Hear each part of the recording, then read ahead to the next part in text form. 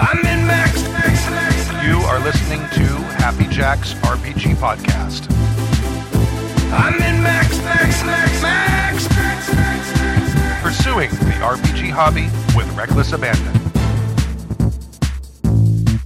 Why, hello, and welcome to Season 29, Episode 10 of Happy Jack's RPG Podcast. My name is Stu. My name is Kimmy. I'm Stork. And in this episode of Happy Jack's RPG Podcast, we have another question from Ruth England, from England's D10 of questions. Okay. That was so successful last time. And Daniel from Australia sent us 5 questions. Although he said he sent about 7, but he did say about, so okay. But first, if you'd like to email us, you can email us at happyjacksrpg@gmail.com. That's happyjacksrpg@gmail.com. If you'd like to watch the show live, we do the show at 7:30 p.m. Pacific time at happyjacks.org/live. happyjacksrpg@gmail.com. Or did I say happyjacks.org/live for our email address? I don't know. I was marveling the fact that you do it all in one breath now. Yes. I was sitting here thinking, man, he's But I may have done it poorly in one breath. You notice the frame is off? Yeah, I did. Did you Control Z? There's Control Z works now on I know, OBS. it's very exciting. Very exciting. happyjacksrpg@gmail.com. If you'd like to watch the show live, go to happyjacks.org/live at 7:30 p.m. on Fridays, Pacific Standard Time. I'm having all kinds of things with the volume here. All right. So let's start with an email. No, should I tell the second story about McDonnell Douglas? I told Stork 2 stories of stupid things I did when I worked at McDonnell Douglas. Uh-huh. I've been reading. I don't know if you want to out your shenanigans at a not the government first facility. one. Not the first one. The second to one. the populace at large. Why would you even say that there's 2 then? That's so I'll do it the mean to second everybody. I apologize. Okay, well, you want me to tell the story? I can tell it. I don't know. It's- This is the first I've heard of this. This is how dumb 24-year-olds are, and why they should never be hired defense contractors.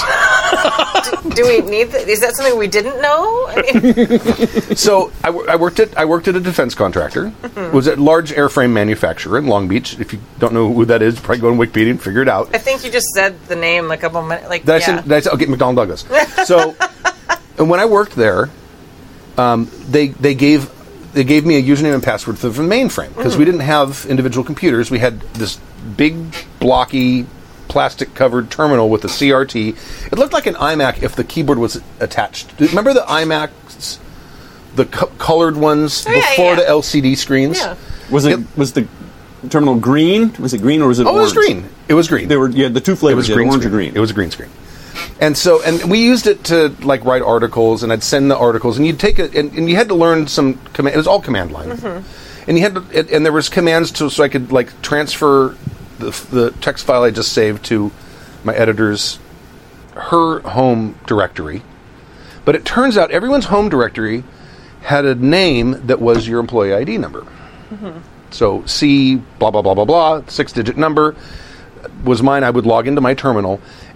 And once you were logged into the terminal, as far as I could tell, there was no more security after that. Yeah. So I could put in my editor's user ID number with a change directory command, and boom, I'm in her directory. I could list everything in it. If I want to read anything in it, do anything I want, and I would move the story to her thing so she could read it and do whatever kind of editing she needed to do. This is the late 80s, early 90s. There is no actual internet yet. No. This is all... It wasn't being used by There's no normal malware. people. There's no passwords. There's no... I had a password. I did have a password. I think it's important also to point out that you weren't editing. You're not talking about writing and editing code for missiles. No. I was writing articles for the company paper. Yes. Okay. That's an important thing. But that doesn't matter because all that other stuff was on there too. Oh. Okay. All right. Well then. So, as far as I know. So at one point, I realized, it didn't take very long, that if I knew someone's employee ID number, I could go look at their files. Oh, God. Now, I didn't go around and snoop a bunch, but I would look at... Get curious. You'd get curious, right? And it's like, I don't want to... Well, this guy gave me his employee ID number because I need to send him an article because he needs to approve it. Well, I don't want to go snooping his stuff, obviously. So I'd his employee number was 323126, so I'm going to go look at 323125 and see who... I don't even know who that is. And I go look, and I don't even know how I knew this, but I was able to discern executable files from, text files and things. and I would run programs to see what would happen. What? Right?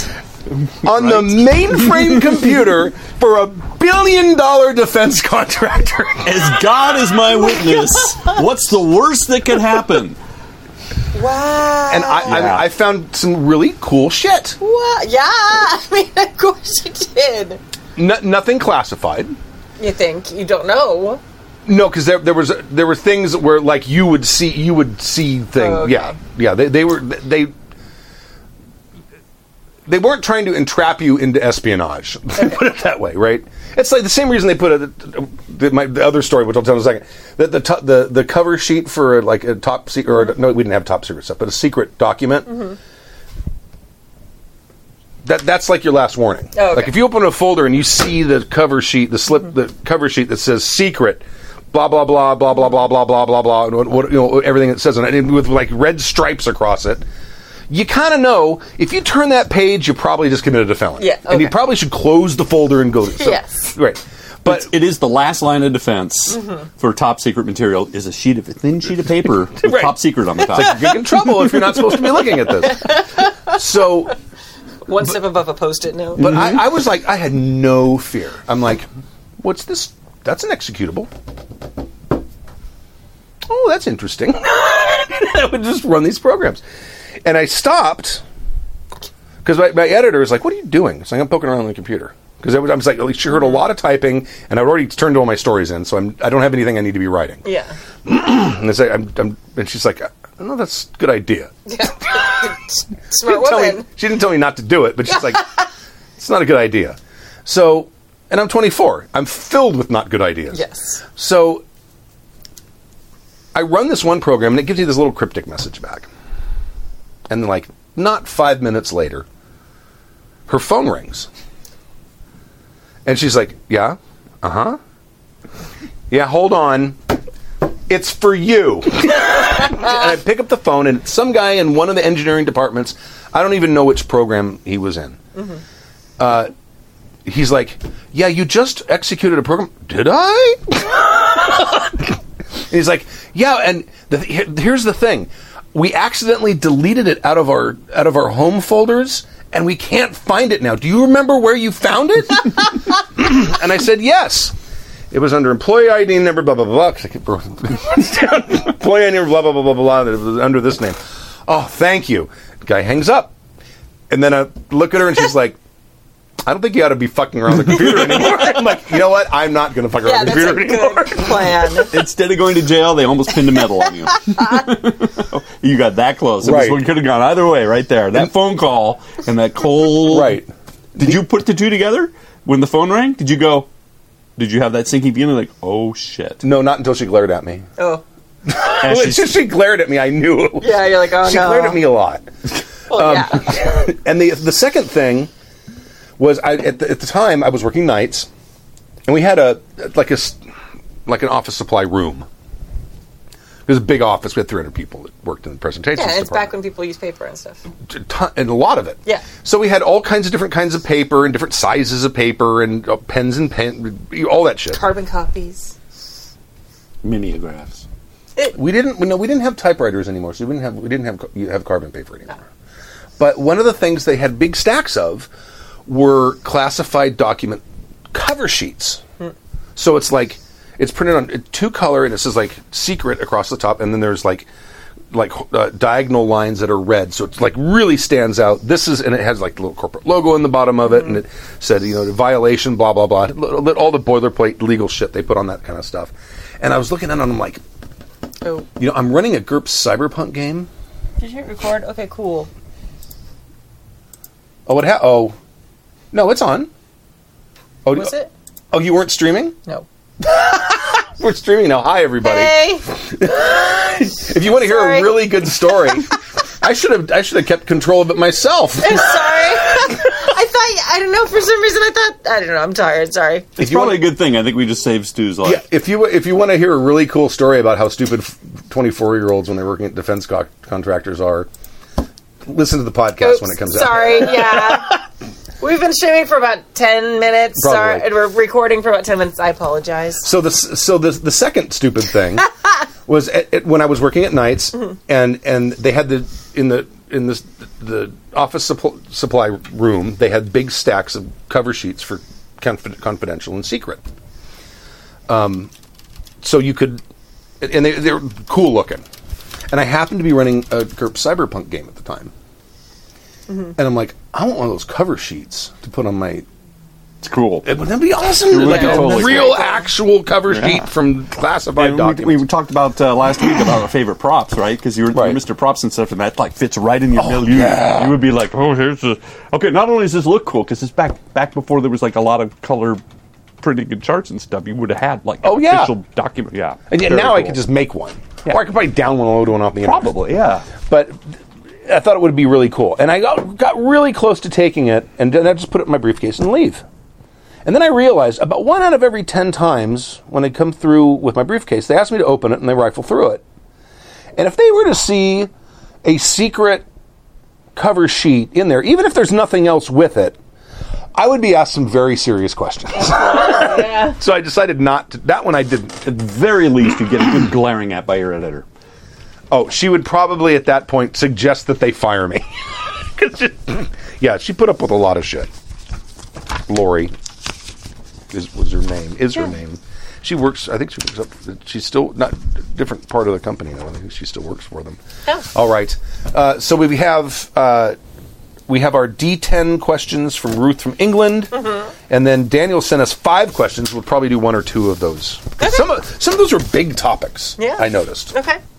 So, who wants to roll the D10? Let me find, because on my sheet I scratched off this one. Okay, I will do it, but I have to find a D10 first. I have it here. I should have just grabbed any of the Inukai ones. I should have. All right. 2. Giving characters a little extra spice.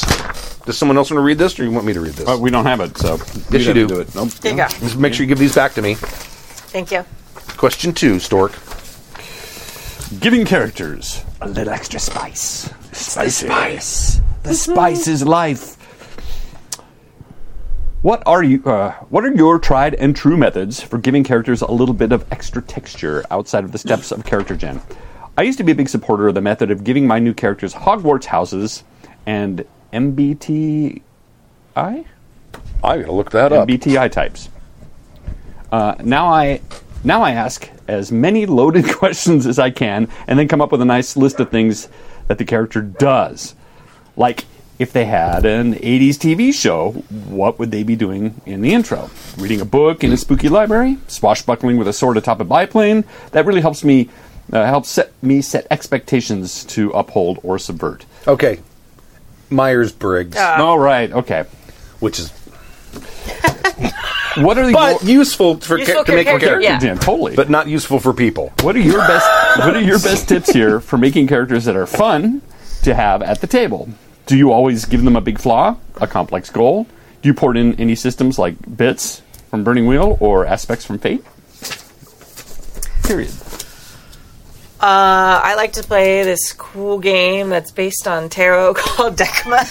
Very nice. Which is available. Oh yeah, goldenlassagames.com. Yeah. Yeah, but I mean that's basically what Decima is. It's like a character generating questions. I think that coming up with like random questions, or like I love the idea of doing like, okay, if your character was a kid in the 80s, which TV show would they be watching on Saturday mornings and stuff Right. like that, as long as everybody knows what you're talking about in the group and is like able to answer that question. Made jokes with some friends about 80s cartoons the other day, and they were like, oh, I wasn't born yet. And I was like, I know what all my friends on the podcast feel like now. I was just going to say, now you know. Now I know how it feels. You used to mock us for our archaic references, and now you're that person. I know I am that person. So Time marches on. I know it does.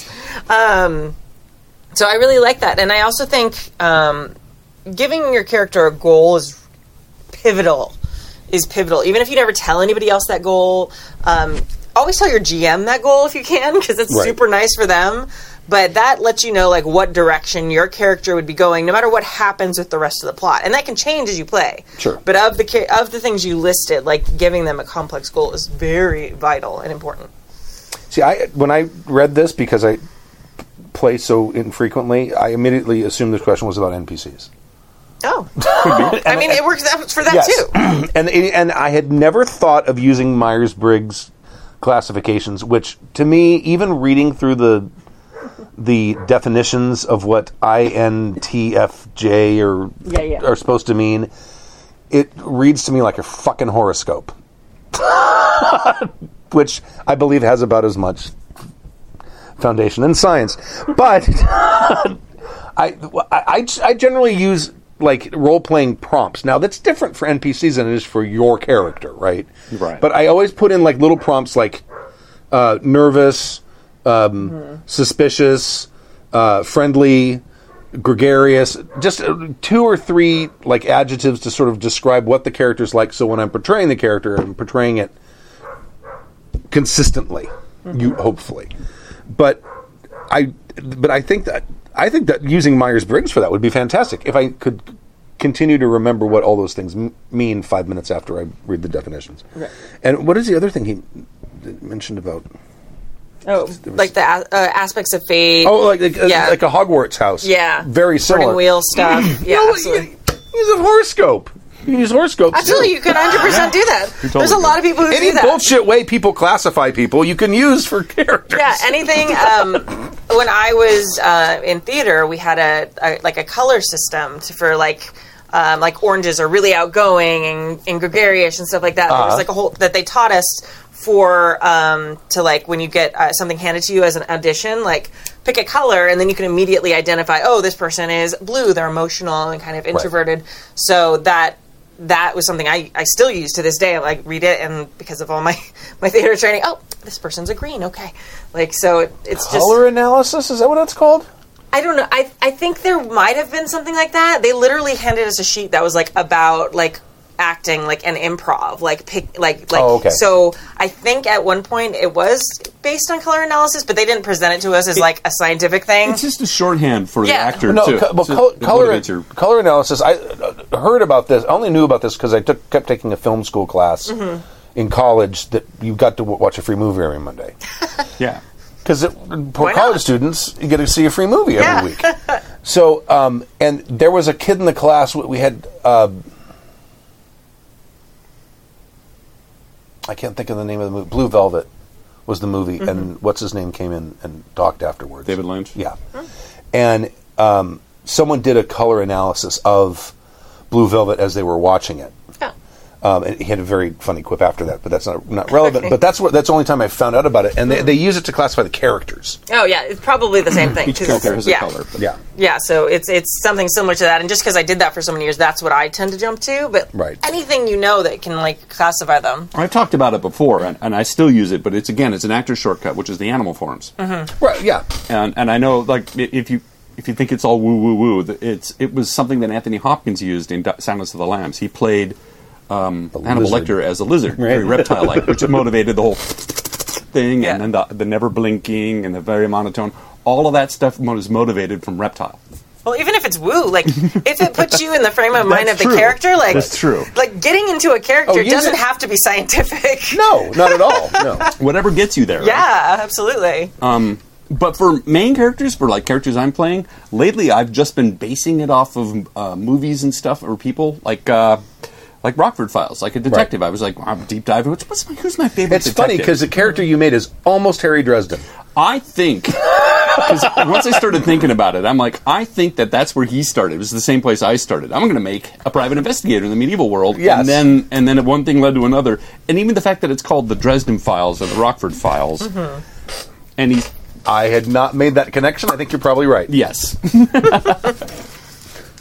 But anyway, that's a... Yeah, I will start with archetypes or even established characters. Like, I don't know, the first few Call of Cthulhu games we did way back when Call of Cthulhu came out, we all made a lot of Indiana Jones archetypes. I think a bunch of us even had whips, because that's where you start. Exactly.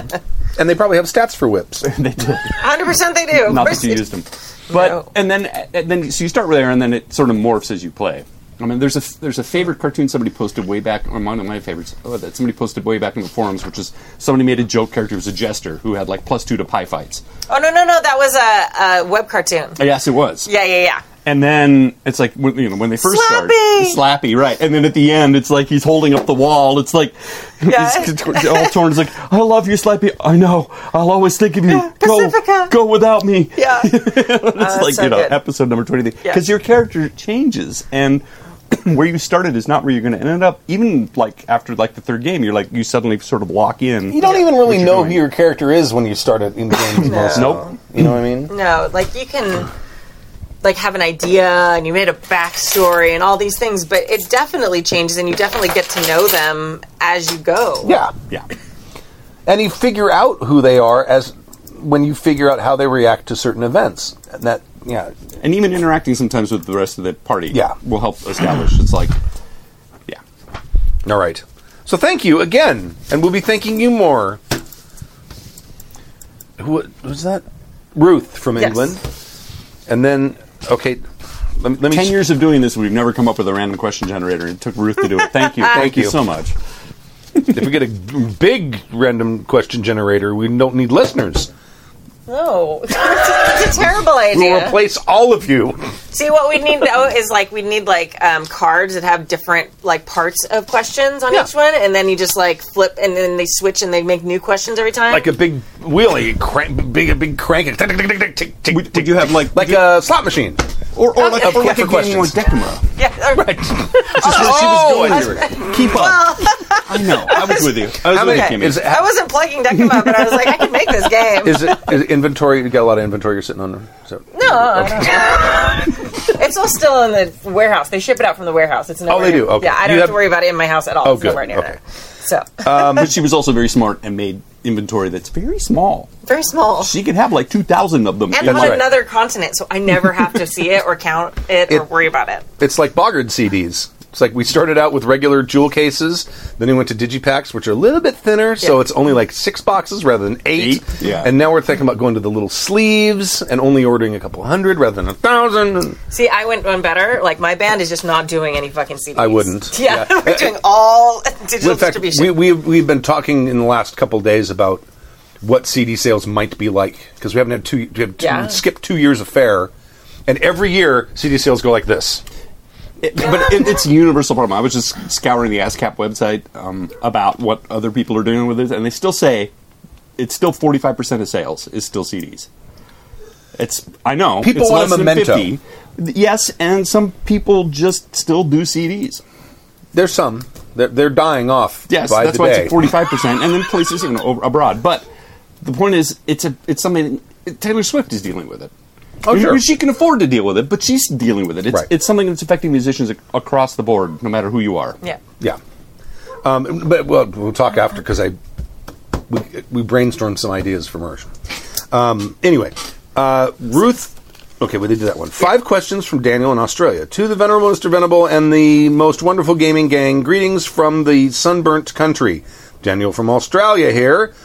After a long hiatus, with our state getting up towards those sweet, sweet vaccination targets and things opening up again, I've been reacclaiming myself to the hobby by catching up on the Happy Jacks and heard the clarion call for emails. Woohoo! Here's a bunch of mini topics. Use them at whatever pace you choose. Now, there are 5. Okay. I believe it is 5. Let me make sure. 1, 2, 3. It would have been good if you'd numbered them. Or bulleted them. I think that's what I'm doing now. Let's just read the first one. We'll start there. There's 5. There's 5 of them. Okay. Stork, roll a D5. I was going to say, really? 5? Just roll a D6 and count. 4. That's a 2. No, it's a That's a It's a that's D20. 4. Yeah. Okay. But you Right. rolled You a 4. divide it by 4. Oh, I didn't hear the divide. He rolled 1 through 5, so I was like, we'll just go with the actual You number. divide by 4 and round up. Wouldn't that give you a D5? I was rolling but a D. Yes. So what number am I reading? Oh my gosh, you guys are so complicated. We We have 5 questions. He rolled a 4. Just read question number 4. Here's a 6 on a D10. You cut it in half, so it's a 3. Okay. 3. Okay. Your favorite rule book for fluff? Maybe we'll do 2. Do you have a rule book you read for fluff? I have 2. The Emerald Empire from Legend of the Five Rings 4th edition is approximately 97% fluff, including fluff on taint. Taint fluff, if you will. Taint fluff. Is that like pocket lint? No. Taint We're fluff and not pocket lint. digging into that. We are continuing. I think we should unpack There's the Warner that. Brothers quote, which is the Taint Funny McGee. Oh, God. And I have happily read it cover to cover twice now. Especially the taint parts. I'm especially fond of the half page devoted to how different clans make their chopsticks. The other isn't. I don't remember that, and I think I have that book, and I think I have thoroughly read through that book, and I do not remember. Because your eyes glazed over at that point. It's probably a sidebar. I tend to skip sidebars. What? You don't want to read like pages of what was probably some white dude like guessing how these all different clans made chopsticks? I don't know. But it's a fictitious world. Right. I know that, but it's like, yeah. Devoted to chopsticks. The other is an indie. At the very top. The other's an indie. Up here. Oh, the other is an indie game called Beautiful Anomalies, essentially Doctor Who with the serial numbers filed off. Ah. But that summary does the game a great disservice. It is currently undergoing a second edition development, but first edition has some of the most delightful fluff I've ever encountered, some laugh-out-loud whimsical, and some poetic and tragic. On a related note, the blue is the next blue thing. on the next It's not a blue note. Blue note would be like the flattened 5. Tell us about a setting you love.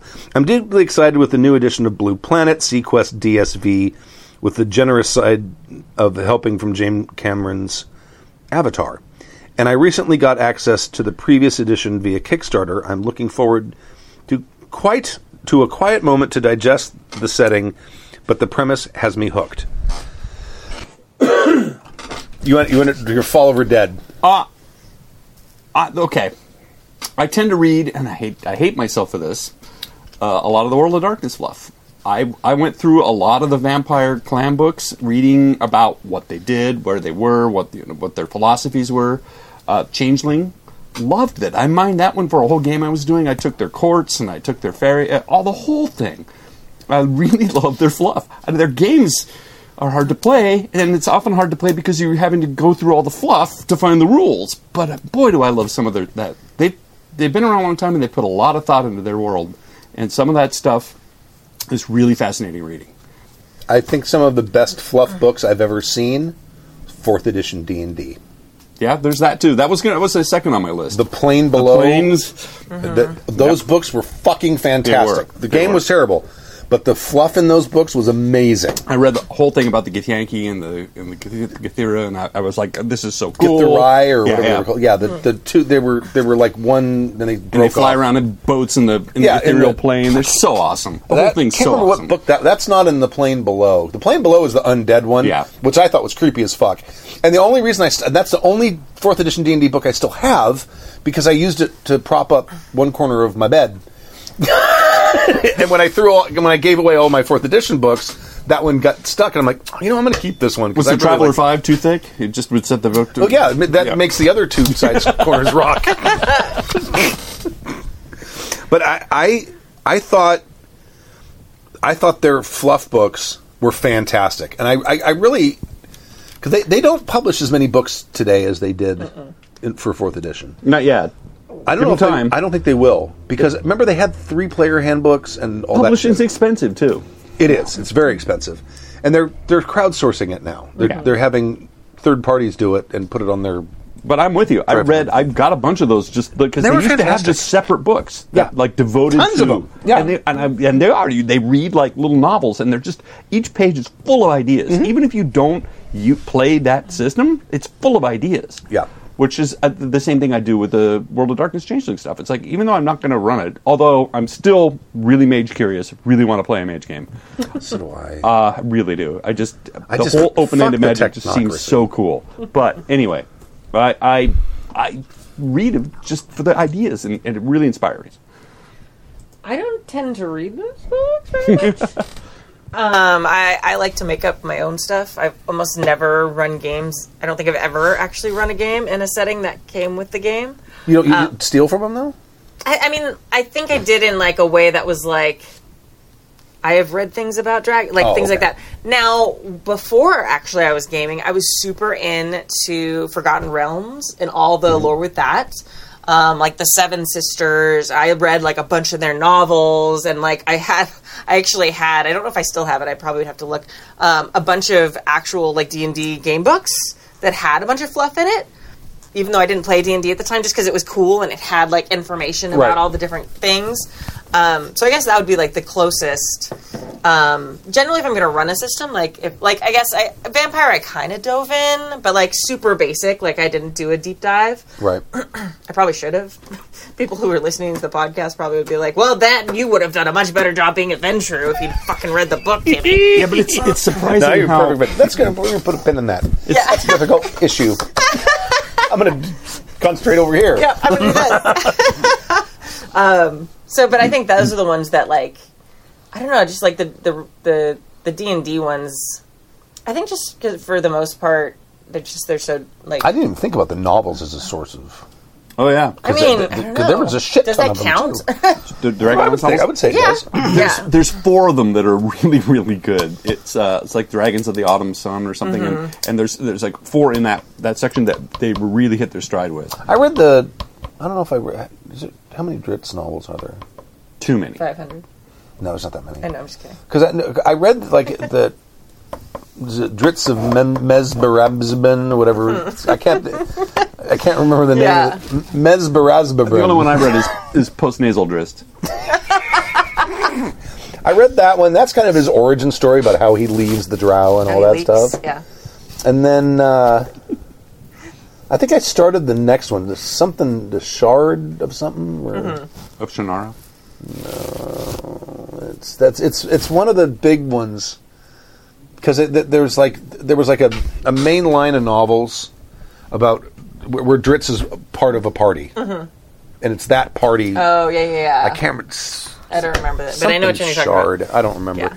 but I didn't. But I suspect they wrote the Dritz origin novel after all that shit was done. Probably yes. I would assume. Yeah. But that's the first one. Crystal Shard. That's it. There you go. The Crystal Shard. Shards and shards. So who knew? Yeah. I did. To this day, you tease me about it, but I was right. You were right. There's a difference between shards and shards. A setting that we love. L5R. Yeah. I love L5R. That's really good. It's so complex and Yeah. and rife with hazardous moral dilemmas. Yeah. It's just awesome. I love it. This drama. I get L5R. I get so concerned. It's stressful to play an Stressful L5R. to play. I have the same. If you're not stressed out when you're playing L5R, you're playing L5R. I'm like, okay. If I make this decision, I mean, okay, maybe. well, you have certain moral certainty too, which is also can be very freeing. That is very freeing, and I think because I've played, like, for the most part, characters that were very, like, this is my path. It was like, fuck it, this is my path. Like, wherever the fuck this takes me, like, that is where we're going. It Right. may be certain doom at the end of that path, but I know this is the right one. Right. it always ends up in seppuku for me. Yeah. Or Duel. Yeah. Yeah. Or The Taint. It never stops being Never not funny. going to be funny. I think. Remember the first guy that wrote an email in about Yes. L5R? Yeah. And Taint, and we were like giggling like 11-year-olds. Not as and bad he as then wrote when- an irritated email after He that. was really upset at us. He was very disappointed. Like, you wrote how into yeah. 11-year-olds, and you got what you got. He was like, okay, here, I'm really looking, and then we just failed all his expectations. I It know. got so bad. I know. Sorry. I'm actually a fan of the Traveler universe. Yeah.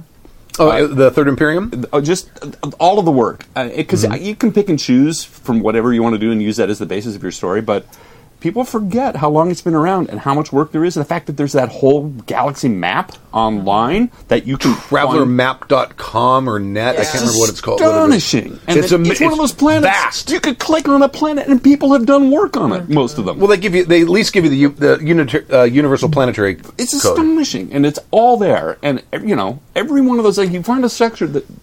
Anyway, And that, one of the most amazing cool. things about that is it's somewhere because the lore for the Third Imperium setting is very contributory. There's a lot of people who put stuff into that. At the time when the little black books were out back in the late 70s, early 80s, Paranoia Press was producing third-party stuff for Traveller. Sega was producing third-party stuff for... It was not Sega, is it called? FASA, sorry. FASA, yeah. Was producing third-party stuff for Traveller. So there was a... Because it was like... Which you could still use for Mongoose without too much... Without just... And I have some of that stuff. I got some of it on eBay. It's still relevant, which is awesome. The game is so well designed that it didn't need to be fixed. One of the things that because there's all kinds of little nuggets like hidden in that Traveller map thing. That's what I'm saying. And one of them is if you go and look in the Zodani Consulate, which is one of the political entities, and you zoom in and you start going coreward towards the galactic center. Because most of the stars are uncharted. You know, they have their codes, but there's nothing at all. But there is a series of star systems that leads from the coreward edge of the Zodani Empire, or Zodani Consulate, towards the galactic core, and it was an expedition that those Zodani sent to see how far they could get to the galactic center. Because obviously radiation gets really bad when it starts getting too close to each other, and there's probably big, massive black holes at the center of it, and who knows what. But there is a huge line of probably 75 or 100 star systems where they jumped from one to another, and those star systems, there's more detail about them, but you can follow this path. And like the Third Imperium and all that is long gone, long scrolled off that map. Yep. It's amazing how vast that map is. It's as big as the actual universe, it seems like. Because I spent hours just zipping around looking at, and occasionally you'll click on a planet that's been fleshed out by somebody. Right. It's very cool. Well, see that because one of the things that a lot of these third party companies did when Traveller, First Edition Traveller was in its heyday, is they would produce sector books, which is basically your own setting. That was kind of the beauty of it. It's like, here's the Imperium if you want to play within the official setting, but you just go like one sector this way past the Imperium, and it's a whole different ball game. And there were, because I used to own two books that Paranoia Press came out with, Beyond and the Vanguard Reaches, were the two of the sectors they produced. Yep. Those are all on there. All the star systems and everything are all included in that map. It's still relevant. It still works. Anyway, and the technology, that game is still works, and it's still well thought out, and it's still really good. And you can play a lot of really great games in that system. And you know what? Mongoose Traveller is really supporting second edition. Good for them. MGT. Good for them. Because and this is like the third or fourth notification I got. They just updated the core rulebook again. So they went in and they fixed a bunch of errata and stuff, so you can go and get an updated PDF of the thing. And that's like the third or fourth time they do it. I can't recommend that game. Not very many people do that. No. They come out with the game and here's an errata sheet. Just stick it in the book somewhere. Fuck you. We talked about Mongoose years ago. I actually like their style. It seems like that they are very... clearly it's run by nerds and geeks, and they are very precious with their IPs. Yeah. Judges Guild. I had a couple of Judges Guild products too. There was something on Trantor. No, it wasn't Trantor. Trantor's from Asimov. I can't remember what it was called. I had a lot of the FASA books for sure. Yeah. And you can still get some of that stuff. The FASA books were fantastic. Yeah. And then there was the Traveller Quarterly magazine, the Journal to the Traveller's Aid Society, and that's still out there on the internet. Again, I have a few copies. It's kind of like the Dragon magazine was for Traveller. Right. And it's again full of so many cool settings and ideas and things. FASA came out with their own periodical called High Passage. Oh yeah. Which was their own, and it's still the digest. It's a small digest size magazine. It's still relevant too. I think I have a copy of it somewhere, and I looked at it. I'm like, all of these stats still transfer over. Yeah, cool. It's really nice when a company like opens up its setting and says add to this, because you can always ignore shit that's stupid, but it gives you so much more shit to draw from. I love it. You could even take, there's been a couple of Traveller offshoots. There was a GURPS Traveller, and there was a Mega Traveller, And some of the lore in that is different, but it's still Mega Traveler's useful the to one that mine. has like that's with a big virus thing, the computer. Exactly. Yes, What that's was part called? of it. I've forgotten too, but again, it's full of nice stuff that you can use in your Yeah. campaign somewhere else. That was like we're going to take the Traveler universe and we're going to have an apocalypse of some kind. And it was D20, I think, too, instead of the 3D6. Mega Traveler? I don't know if so. there was a D20 Traveler. Yeah, That was, but I don't know if GURPS that was. Traveler. That was another one, but Well, they came All out. that said is- they came out with. There was I think it's a 3rd edition Traveler, GURPS Traveler, and then they came out with a setting in 4th edition for GURPS that Really? was set prior to Terra being brought into the Imperium, when there was the Soleimani sphere. Actually, it's before the Look at him Soleimani go. sphere. Look at him Well, go. it's Amazing GURPS. recall. Yeah. It's GURPS. I own them. Okay. I have the books. Well, it's one book, but they actually picked. It's like tech level 10 rather than 15, which is the default Traveler tech level. So it's earlier, and it's like Earth has interstellar travel and it has like moved out to a few star systems, and then they kind of bumped into this second Imperium, which is the Volani Imperium, which is massive, and it's kind of about like the new kids on the block who just discovered FTL travel, and they're all humans. But these humans up here are like, oh, you have pyramids that are how old? 8,000 years. Wow, my starship is 9,000 years Yeah. old. It's like, son, we've been around and flying in space for a long time. What have you been doing? It's very much when the Vulcans came and showed up. It's showed up similar when, to that. discovered the world. It's actually worse because there's like this massive empire from the Volani. But Volani, Vulcans. yeah, well, they're Coincidence? just humans though. They're all humans. All right. I think for me, Yeah, we didn't get to Kimmy. Yeah, it's okay. We talked and talked. mine is homebrew. I actually really love Eldamy.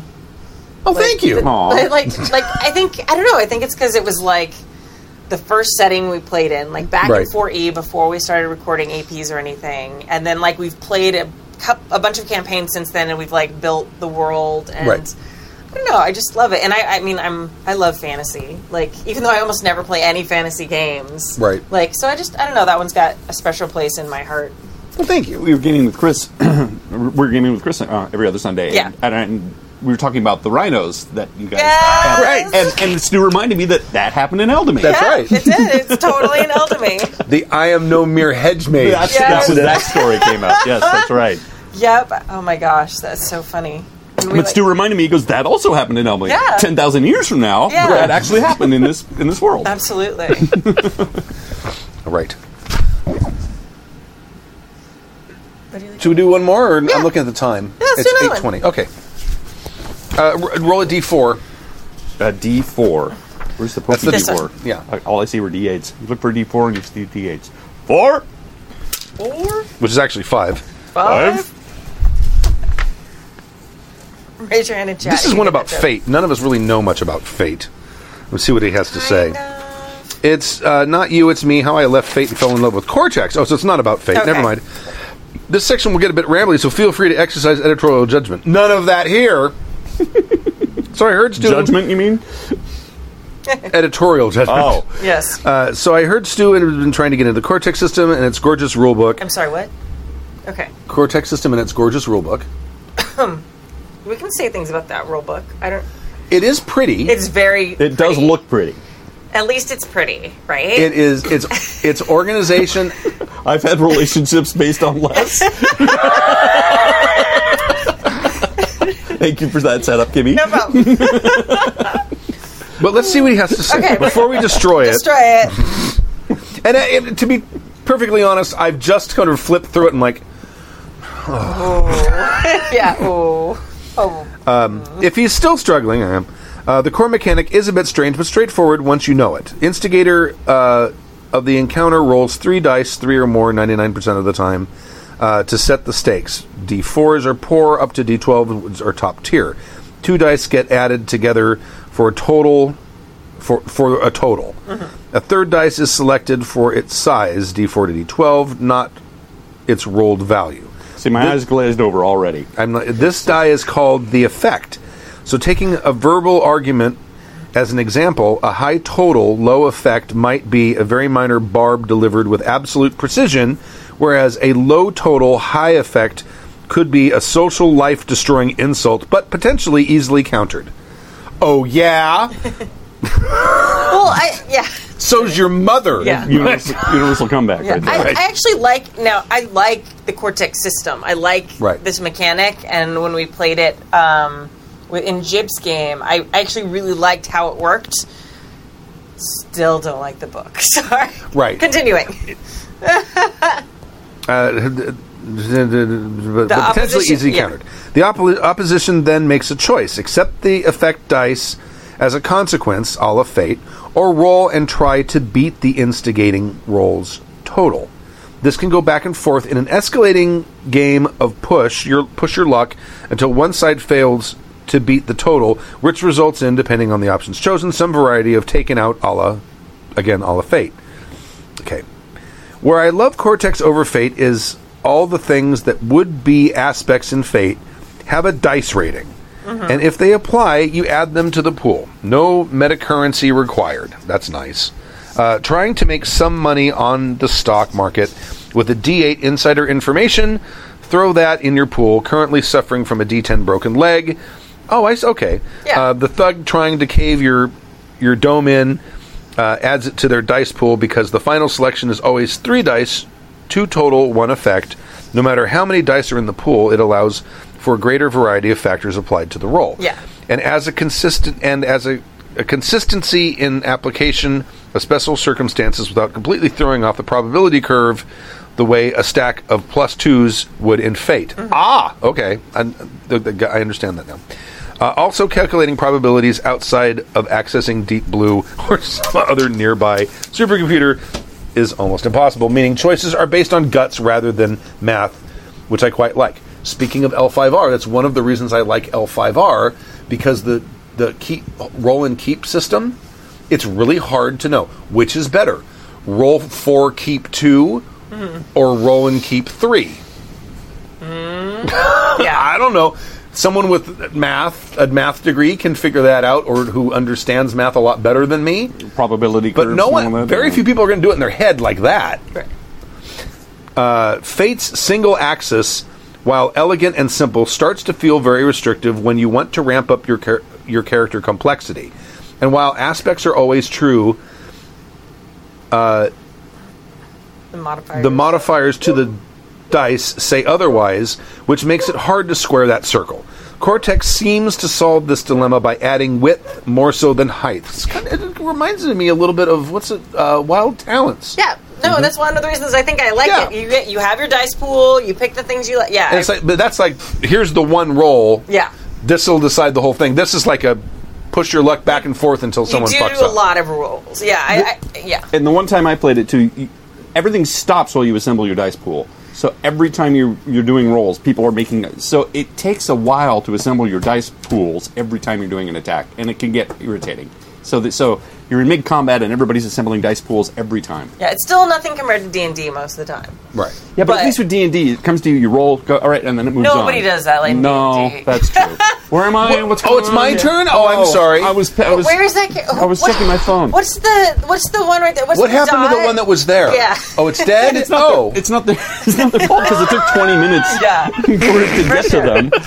You can speed up Cortex, you kind of know ahead of time, and after you get used to it, we played for weeks, so by then it was like, okay, this is my dice pool for 90% of the things when we're fighting, and this is my dice pool for 90% of the character mechanics. I love push your luck mechanics too. Yeah. Like, remember you ever played Zombie Dice? Oh yeah. It's just such a simple game, but it's so much fun I because gave it of to that everybody push your I knew luck for thing. Christmas one. Oh yeah. It's like, here, take this camping, and they came back and said thank you. It was like the perfect camping game. The app finally broke on my phone. Oh no! I finally updated my. Yeah, it was so cool. It was like a couple months ago. It was mid-pandemic because I was playing it a lot on my phone, and finally I upgraded to the last iOS, and it was like. And it broke the app. Yeah. Shit. I was like, oh. Especially how Height and width. Cortex, Yeah. more so than height, to the probability space. You can add 3 d12s to your pool, and that's a huge benefit, especially in how the effect die is chosen. But they could all come up ones and leave you failing the roll regardless. Yeah. That's the same thing with Savage Worlds. Yeah. I think it was Right. Tappy that had done or read an article about how it might actually be to your benefit to have lower dice in your pools as opposed to higher ones because the probability of rolling a D4s are going to explode 25% of the there time. you go. Right, yeah. That's it. And, yeah. I hope Stu will give it another chance. I haven't even not given it a chance yet. Yeah. I mean, Cortex or Fate? Cortex. Yeah. I flipped through the book. Yes. I do want to try running it Yes. because I am intrigued by it. I don't know if I'll run Cortex Prime or if I'll run one of the pre-Prime books. Yeah. Numbers. Again, I think we like the system. We hate the book layout and the book organization. And who knows? It might make sense once you actually start going through it, and you're like, "Oh, there is a method." Maybe there is. I don't know. But it seems like I bought a role-playing game construction set. A little bit, yeah. There's a lot of optional stuff in there that, if you want to do it this way, and if you want to do it this way, and they need to have just I don't know. They make it more complicated. Even as somebody who played a full campaign of it, looking through it, I'm a little bit See, I started doing that with Moment of Truth. Yeah. When I originally started doing Moment of Truth, there was all kinds of stuff you could change, and then I'm like, Yeah. I'm not giving anyone a game. I'm saying, here's Yeah. how you can build a game that's like this game that I kind of made. I've been doing the same thing in Starscape. I had all these things, and this is optional. You can do this if you want. You can do this if you want. And then people were I don't know what to do. And you're Yeah. you want me to tell you how to play? That's why you're buying a game. Got it. Turns Okay, out, cool. yeah. We discovered the same thing. I was like, and I ended up putting a few sidebars, which I always skip. That's fine when you're writing a game. Right. Put this in the Because, sidebar. But that's almost all I ever read in a game. me book. too. Me too. But I think I'll put in a sidebar and say, because I call them dials, I think. If you want, you can, your target number can change if you want a more gritty game or blah, blah, blah. And so, but there's 2 or 3 sidebars in the book somewhere that, if you want it to be like this, here's some optional rules that you can, because it's different if you have optional rules rather than here it is another some way to do Lego. it. Yeah. Make a role-playing game out Yeah. of it. Or recommendations, because Wild Talents does that too. It's if you want this type of game, build characters with this many points, have the bad guys be about this many points. Right. And then if you want a super huge, Superman apocalypse level game, this many points. So Hero does that. Yeah, and so it's basically it's the same mechanics. You can just ratchet up how extreme it is, but Right. it's still in the same framework of the system, which I think that's a great way to do it. Turn up the heat. You can consume and digest the additional modules one at a time, considering how they change the core game before moving on. Don't try to just read it end to end. That's like going out for dim sum, throwing the whole meal in a blender and chugging the results. Which is exactly what it's like once it's in your stomach. Yeah, but Yeah, but then what's the point? why rush to that? I mean, I get that. But why? My gag reflex is going too. I don't know, but I don't understand why.